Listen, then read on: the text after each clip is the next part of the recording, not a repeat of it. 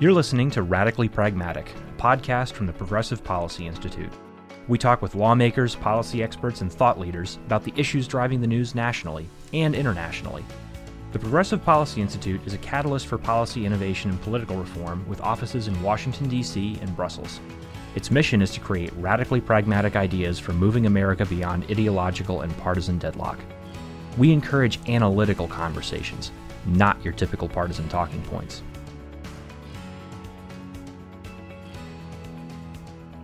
Welcome to Radically Pragmatic. I am Ariel Kane, the Director of Healthcare Policy at PPI, and I have with me Charlie Katibi, a health policy analyst at Americans for Prosperity. Welcome, Charlie. Thanks, Ariel. And today we are here to discuss a new paper that we wrote on telehealth during the pandemic. I thought we should start with, why are we both interested in telehealth? Obviously, we're coming at this issue from, a more left-leaning perspective and a more conservative perspective, but we have a lot of similarities here. So do you want to start? Why is AFP interested in telehealth? Absolutely. Yeah. So Americans for Prosperity, we are dedicated to the idea that every person has unique gifts and abilities that they should contribute to this society, and nothing prevents you from being able to give your all and contribute in that way when you have terrible health conditions and your health gets in the way. And frankly, we consider telehealth to be an amazing way to give people greater access to that health care, especially when they don't have doctors in their community and they just want to talk to healthcare providers at home. Yeah, I think that's a similar approach to PPI's perspective, but also PPI has long been more on the innovation side of things and thinking that innovation can disrupt things and make life better. And, they see, I include myself in that, we see telehealth as a way that's, moving healthcare forward and trying to reach more people, especially like you were saying, in underserved communities. But something I always like to add is that while I think telehealth is an important tool to improving medicine and reaching people where they are, it's just one of many tools. And, obviously you can't perform most surgeries remotely. So it's not going to be a silver bullet for our healthcare system, but it's definitely a good way of moving the needle forward. And I think, we had this insane situation, which we are living through still, where we got to, test out the potential of telehealth. So if you think back to March of 2020, the Trump administration declared a public health emergency. And you're going to have to remind me of the details. But as a part of that, HHS was given emergency powers. And HHS used those powers to expand access to telehealth. Obviously, medicine is regulated both at the federal level and also a lot at the state level. So the federal government's regulations affected Medicare patients mostly, and then states did a bunch of things themselves. Can you give some examples of what the states were doing? Absolutely, yeah. So what the states did was in many ways exactly what Medicare did. What Medicare did was they removed a ton of regulations and restrictions that prevented patients in outside rural areas from accessing health care. What the states did was something similar. A lot of states had laws on the books that said you couldn't access telehealth at home. You couldn't access telehealth from healthcare providers like mental health experts, dietitians, nutritionists. They regulated the type of providers that could provide telehealth, and they said whether or not you could. I think Medicare does that too. Absolutely. Yeah. So they imposed a lot of these restrictions decades ago when they didn't understand where telehealth could go. So they basically said you could only access telehealth from a doctor, for instance. You couldn't access telehealth from a school or a home. You had to actually go to a doctor's office in order to hear from a specialist remotely. That's what I think is a lot of people don't realize about Medicare telehealth is that even the rural provisions, which are supposed to increase access to people, you're required to go to a facility, and then from that facility, they will call in a healthcare expert that they don't have locally. But so you're not remote, the physician is remote, and you're still, as a patient, have the hurdle of getting to the appointment. Yes. And as terrible and burdensome as those restrictions are, and we know this in our hyper-connected world right now, I thought back to 2001 when these laws went into effect. Nobody had smartphones. Very few people had personal computers. So why would you think that someone could simply dial up and have a face-to-face conversation remotely with a doctor? So a lot of those restrictions are very harmful, but that was just a different world when those restrictions came into place. And I think that like that's important to keep in mind, as we're talking about this. Something I think about a lot with healthcare is that when regulations are put into statute, it's very hard to change. I'm getting like sort of technical, but I think it's just an important note to make. Like telehealth regulations for Medicare, again, talking about the federal government, are in statute. And so in order to change them, Congress has to do something. It can't just be HHS outside of the pandemic. And so if you think about how fast like technology evolves and changes, and then you think about how fast, and by fast I mean slow, Congress moves, it's like it doesn't line up. Like technology is going to be changing and evolving, and like it doesn't make sense to have these, at least from my perspective, to have them like set in statute. But okay, let's keep going. So thinking about the pandemic, Medicare changed all these rules, the state changed all these rules. And then, like what happened as a result of all of those changes? Yeah. Well, it was a sea change in how many people use telehealth. I think less than 1% of all the healthcare that was delivered in this country was delivered remotely. People, they knew their doctor, they knew the hospital they went to, and that was just the way things went. Yeah, providers were also really slow to provide telehealth. Like, not only was there less consumer demand or patient demand, providers also were just, I remember talking to my mom. My mom is a healthcare provider, and she was like, why would I provide care? Like, she thought the whole idea was crazy. And then I explained to her, like, how many hours do you spend talking on the phone to patients? Yeah, you're making an excellent point. So like we said, all the regulations were against telehealth prior to the pandemic. Providers, they didn't want to introduce these new unproven technologies into their practices. And also consumers just were not aware that these options were available. And then the pandemic hit, and everybody knew that they needed to stay home to prevent the spread of COVID-19. And then thankfully, administrators at both the federal level and in the states, they removed these restrictions because they knew that people needed more healthcare connection with their healthcare provider than ever before. And it was also more dangerous than ever to meet a healthcare provider because they were busy dealing with COVID patients.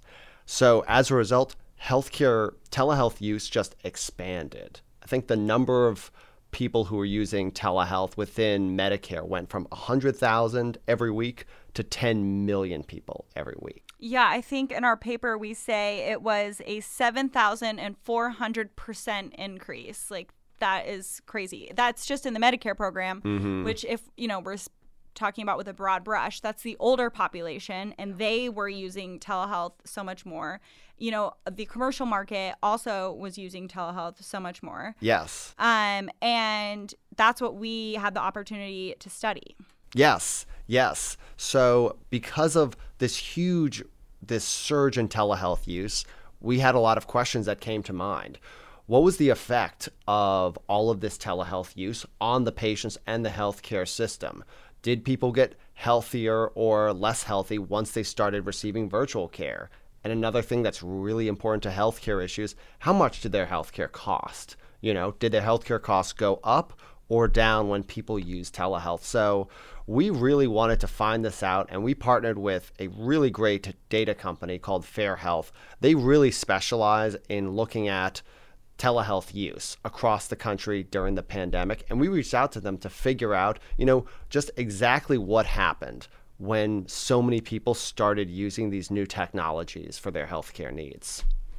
So what they did is they looked at the top 10 diseases or conditions that were used in telehealth, and then compared that to a comparable group of people who used in-person care.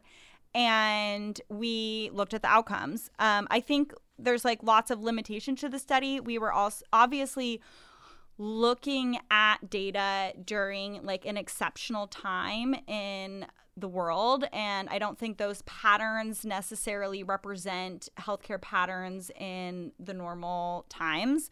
But what we found, which the first point that I was most excited about, is that patients who used telehealth did not use more healthcare than patients who used in-person healthcare services. Oftentimes, the reason that telehealth, ends up being limited or hasn't moved forward since 2001 is because that lawmakers are afraid that if they make it easier to access healthcare, people will overuse the system. Mm-hmm. Like if you don't have any barriers of having to drive to an appointment and wait in the waiting room and then go, you'll all of a sudden, be a hypochondriac and be billing Medicare for every single little question that you have because your doctor is just at your fingertips.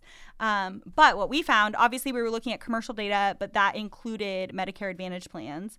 And we found that utilization for people who used telehealth was no higher than people who used in-person care, except during the very, very beginning of the pandemic when everything, all bets were off. Yeah. in March and April and May. Yeah, but the point you're making about telehealth visits, those findings are super important because a lot of people were thinking that if you make telehealth more available, people won't stop going to see their in-person healthcare provider. They would keep doing that and then purchase additional virtual care services. Yeah, in economic terms, it would be complementary effect versus a substitution effect. And the concern was that telehealth would just lead to overconsumption rather than substituting for in-person care. Yes. Yeah. And that was something that made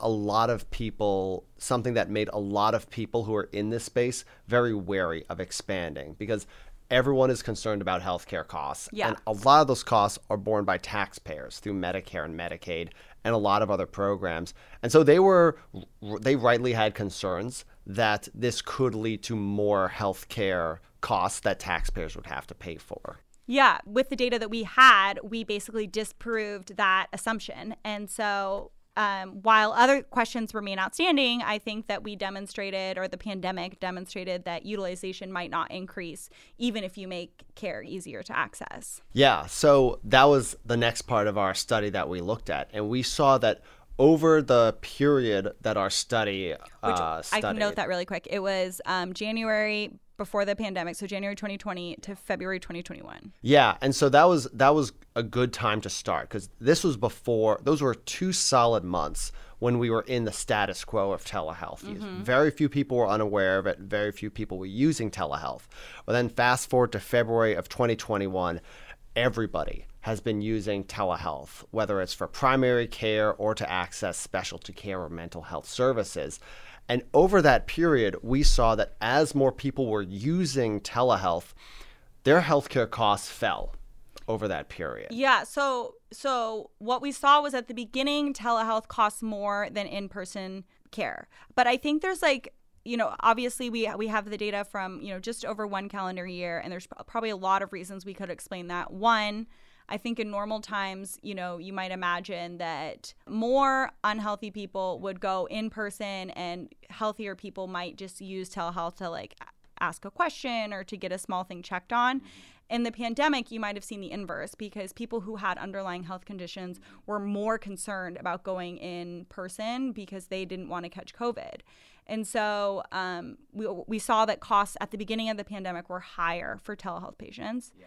But the other thing was that for the duration of the public health emergency period, there were a lot of parity rules put into place, which are not normally the case. And parity rules mean that you reimburse telehealth appointments at the same amount as in-person care.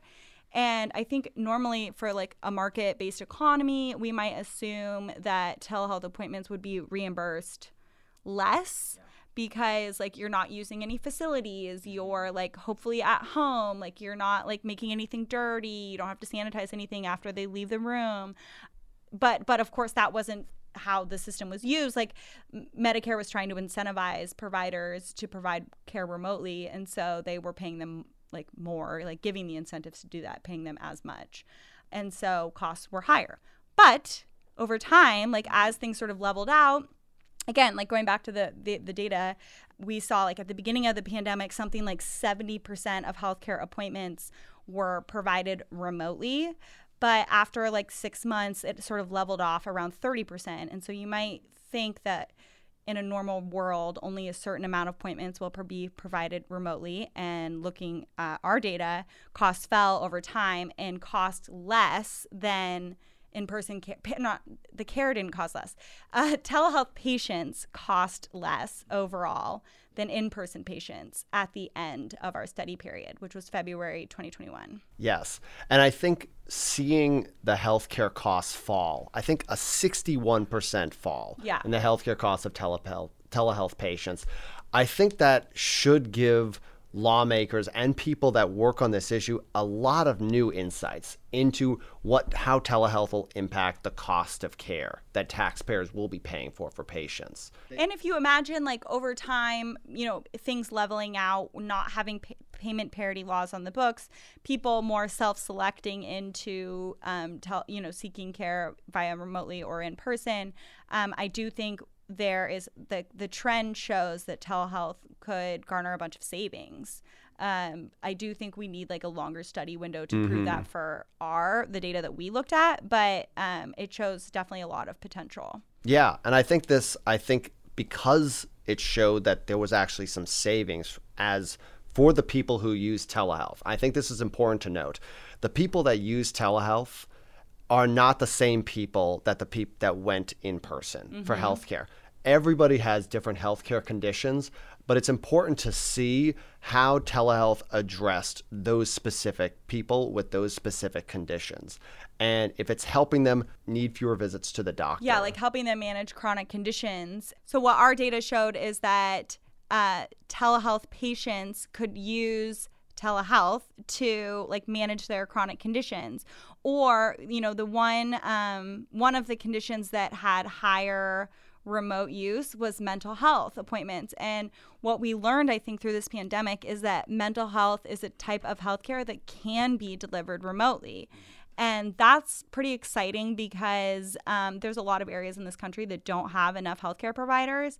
And if you can increase access through virtual care, I think that that's going to improve outcomes. And that might involve more appointments, right? Because most mental health care involves like ongoing if you're doing talk therapy, it's not just like a one and done surgery. You're working through things by meeting with your provider, and so you would expect more appointments, but that's going to get you better outcomes, like better health outcomes. Yeah, the mental health aspect I think is really important in the private sector side of the data that's been studied by other people. We saw that everybody's use of telehealth went up 20%. But with mental health, it went up to 70 or 80% of the visits that were done in person. And I think that's something that should absolutely be continued. A lot of a lot of mental health issues can be treated remotely through this technology. And especially with that type of healthcare, like increased utilization isn't bad. Like that's the treatment program. And you would want that. Again, I have like another anecdotal personal example, but my stepmom provides counseling, and prior to the pandemic, she was providing it in person. And then now she's like fallen in love with remote care and has gotten rid of her office and plans to just deliver care remotely from home. And that's like working for her. And I think that's really cool because it's just helping more people access mental health services. Yeah, I was just going to say her story is such a perfect encapsulation of the healthcare use data that our Fair Health study analyzed. It showed that it spiked at 70% and went down to 30%, but it's been staying at 30% for months during our study. People are very comfortable using telehealth. They've integrated it into their healthcare decisions, which is a huge change. People care very much and are very risk averse about trying new things with their healthcare. But if they have brought these new technologies to how their healthcare provider treats them, that shows that people like it, they trust it, and they want to keep it going long term. Well, and then that leads into the next point we wanted to make, which is if nothing changes, when the public health emergency expires, all of these rule changes will also expire and we'll go back to Medicare only providing it in very limited circumstances. Yeah. States have a ton of different laws, but again, like they'll go back to whatever the status quo was pre-pandemic, which both of us don't want to see that happen. So there are some bills that have been introduced that would change that. The first one is Senator Brian Schatz has a bill with 59 co-sponsors called the Connect for Health Act. And it would permanently extend these COVID area telehealth changes in Medicare. And so it would allow providers that participate in the Medicare program to deliver care to Medicare patients in their homes, which is a change that was brought on by the pandemic. So that's a good change, but that's not the only ones that have been proposed. Yeah, there's another fantastic bill that Senator Tim Scott from South Carolina has introduced. He's introduced the Telehealth Modernization Act. This would allow all Medicare beneficiaries, even ones outside of rural areas, anywhere in the country, to access telehealth, including in their home, which is another major change that needs to be made. And it would allow all types of healthcare providers that are currently delivering telehealth to keep doing that. Because currently, in the absence of the pandemic rule changes, Medicare has a very limited definition of providers that can provide care remotely. Yeah, they only allowed 9 types of healthcare providers. So physicians, certain types of nurses, and possibly psychologists. But again, that prevented speech pathologists, dietitians, nutritionists, all these other healthcare professionals which were delivering enormously important services during the pandemic. They can keep doing it under these proposals. So this part of our report I'm especially excited about because it means that lawmakers are listening to their constituents and they're listening to what the data is saying. The data is saying that patients like the new services that they're receiving, and they want to make sure that their constituents and their voters, they can keep enjoying these important services long after this pandemic ends. And then Senator Joe Manchin also has a bill. I know the issue that's like most important to him is continuing audio only services.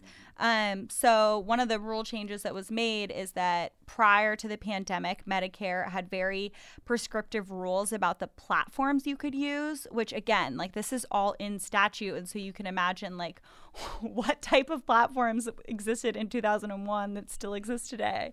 But basically, you know, they had a lot of rules around like video and audio. So meaning like a telephone conversation would not be considered telehealth. And they only allow what we call like store and forward, which is like if you take like a video or a photo of something and then send it to a doctor, Medicare only allows that in I think Hawaii and Alaska because like they're in 6 hours like different time zone. I have no idea why they put in that strict exception for those I two literally states. think it's because there's like not enough specialists in Alaska. And somehow Hawaii got in on the action. Yeah. And so they allow, you know, but obviously like more people, if that's a benefit that people in Hawaii and Alaska can benefit from, like why wouldn't anyone else want to benefit from it? But anyway, so Senator Manchin really wants the audio only service to continue because West Virginia is very rural and doesn't have broadband in all areas. And if you don't have good internet service, you can't have a video appointment with your healthcare provider. So what do you think? I mean, this is just your own opinion. Obviously, right now it's been pretty hard to get agreement on the Hill and to move things forward. So do you think there's like enough drive to move some of these telehealth pieces through? I do think there is. This is a healthcare issue that Republicans and Democrats, which we are demonstrating right now. Absolutely. Yes. Yeah. We are proof point that that miracles can happen when it comes to healthcare and politics. But I am very hopeful that this will happen. Republicans and Democrats love this issue. Mm-hmm. They see it as a way to expand healthcare access to their constituents, and it's heavily aligned with the things that they want. They just want a better healthcare system that delivers more care at lower cost. And as our paper showed, you can deliver this care without foisting huge costs on taxpayers. And in fact, there's a good chance that costs will fall when you allow more telehealth. So I'm very hopeful that Republicans and Democrats can get on board with this. I think so too. I think it's going to be one of those things where it's like going to come down to the wire, and like people are going to be frustrated because like doctors need to know if they can provide their virtual care appointment on Monday. And I think it's going to be one of those situations where the public health emergency is we don't know at this point like when it will expire. My theory is it's going to expire like sometime in the early spring. I think they'll keep it through the winter just in case we have another COVID spike. And then if we don't, I think it'll expire in the early spring. So meaning all these rules will be set to expire. And then Congress, like at the 25th hour, will pass legislation to continue the rules. That's my hot take. That's what I think what's going to happen. Yeah, I don't know when the public health emergency will end, but there is a level of nervousness that is in this issue. All of these amazing changes, all of this enormous use and benefit that's coming from telehealth, these are all from temporary reforms that are only in existence because COVID happened and because the Trump administration put us in a state of emergency that the Biden administration has continued. If Congress doesn't change those statutes and those legal restrictions that you mentioned, we're going to go back to a time when people in rural areas can't access primary care. We're going to go to a place where, patients with mental health issues can't access mental health experts, you know? So we really need to address these restrictions for the benefit of patients all over this country. Totally. And I also think if you think about it from a provider perspective, like providers had to change how they delivered care and may have created new infrastructures or bought new software programs or just change. Again, like going back to my stepmom's example, she like gave up her office and now is delivering care from home. And so you don't want to like change this at the last minute or like send people back and then have a huge disruption where all of a sudden they have to like change how they're doing things and then only to like change it again. So like hopefully we can pass this prior to the public health emergency expiring. I hope so too. But okay, I think that's like covers our topic. Do you have any closing thoughts on telehealth? The only closing thought I have is that I hope we can get these changes. We hope we can get these changes done. And I hope this paper can give a lot of assurances to lawmakers who have been on the fence about this issue and said, I think this is important and does expand healthcare for some people, but it will still bring a lot of costs that will be borne by taxpayers. I think this should give a lot of comfort to those lawmakers and help them understand that they can make sure that more healthcare is delivered and taxpayers will actually save with these changes. So I'm hopeful that we can all get on board with these reforms and really do right by the people of this country. Yeah, I mean, I think that it was really clear that these changes were good for mental health in particular. I think if payment parity laws get passed, personally, I'm not in favor of payment parity laws, but if they were to get passed, I hope they would just be for mental health care because I think the care is more or less equivalent, and it would help provide incentives to serve more people in underserved areas. So I'm on board with that. I think that telehealth really helped more people access needed care, and our paper shows that the fear of like increased or unnecessary utilization didn't really happen. And that's what a lot of policy analysts have said would drive the increase of costs. And so if that didn't happen during the pandemic when people were like stuck at home, bored, lonely, and they're not calling their doctor, worried about COVID-19 or whatever, then I don't think it would happen in normal times. And so I hope that we extend these rules and, make telehealth a more permanent part of our healthcare infrastructure. And I think with that, thank you so much, Charlie, for joining us on Radically Pragmatic. Thank you. And we'll have to write another paper together on another issue where Democrats and Republicans might agree. I wonder what that will be on. That time, TBD, to be continued. Thanks for listening. Want to learn more about the Progressive Policy Institute? Follow us on Twitter at PPI and on Facebook at Progressive Policy Institute, or go to our website at progressivepolicy.org. Be sure to subscribe wherever you listen and check back for new episodes. We'll talk with you soon.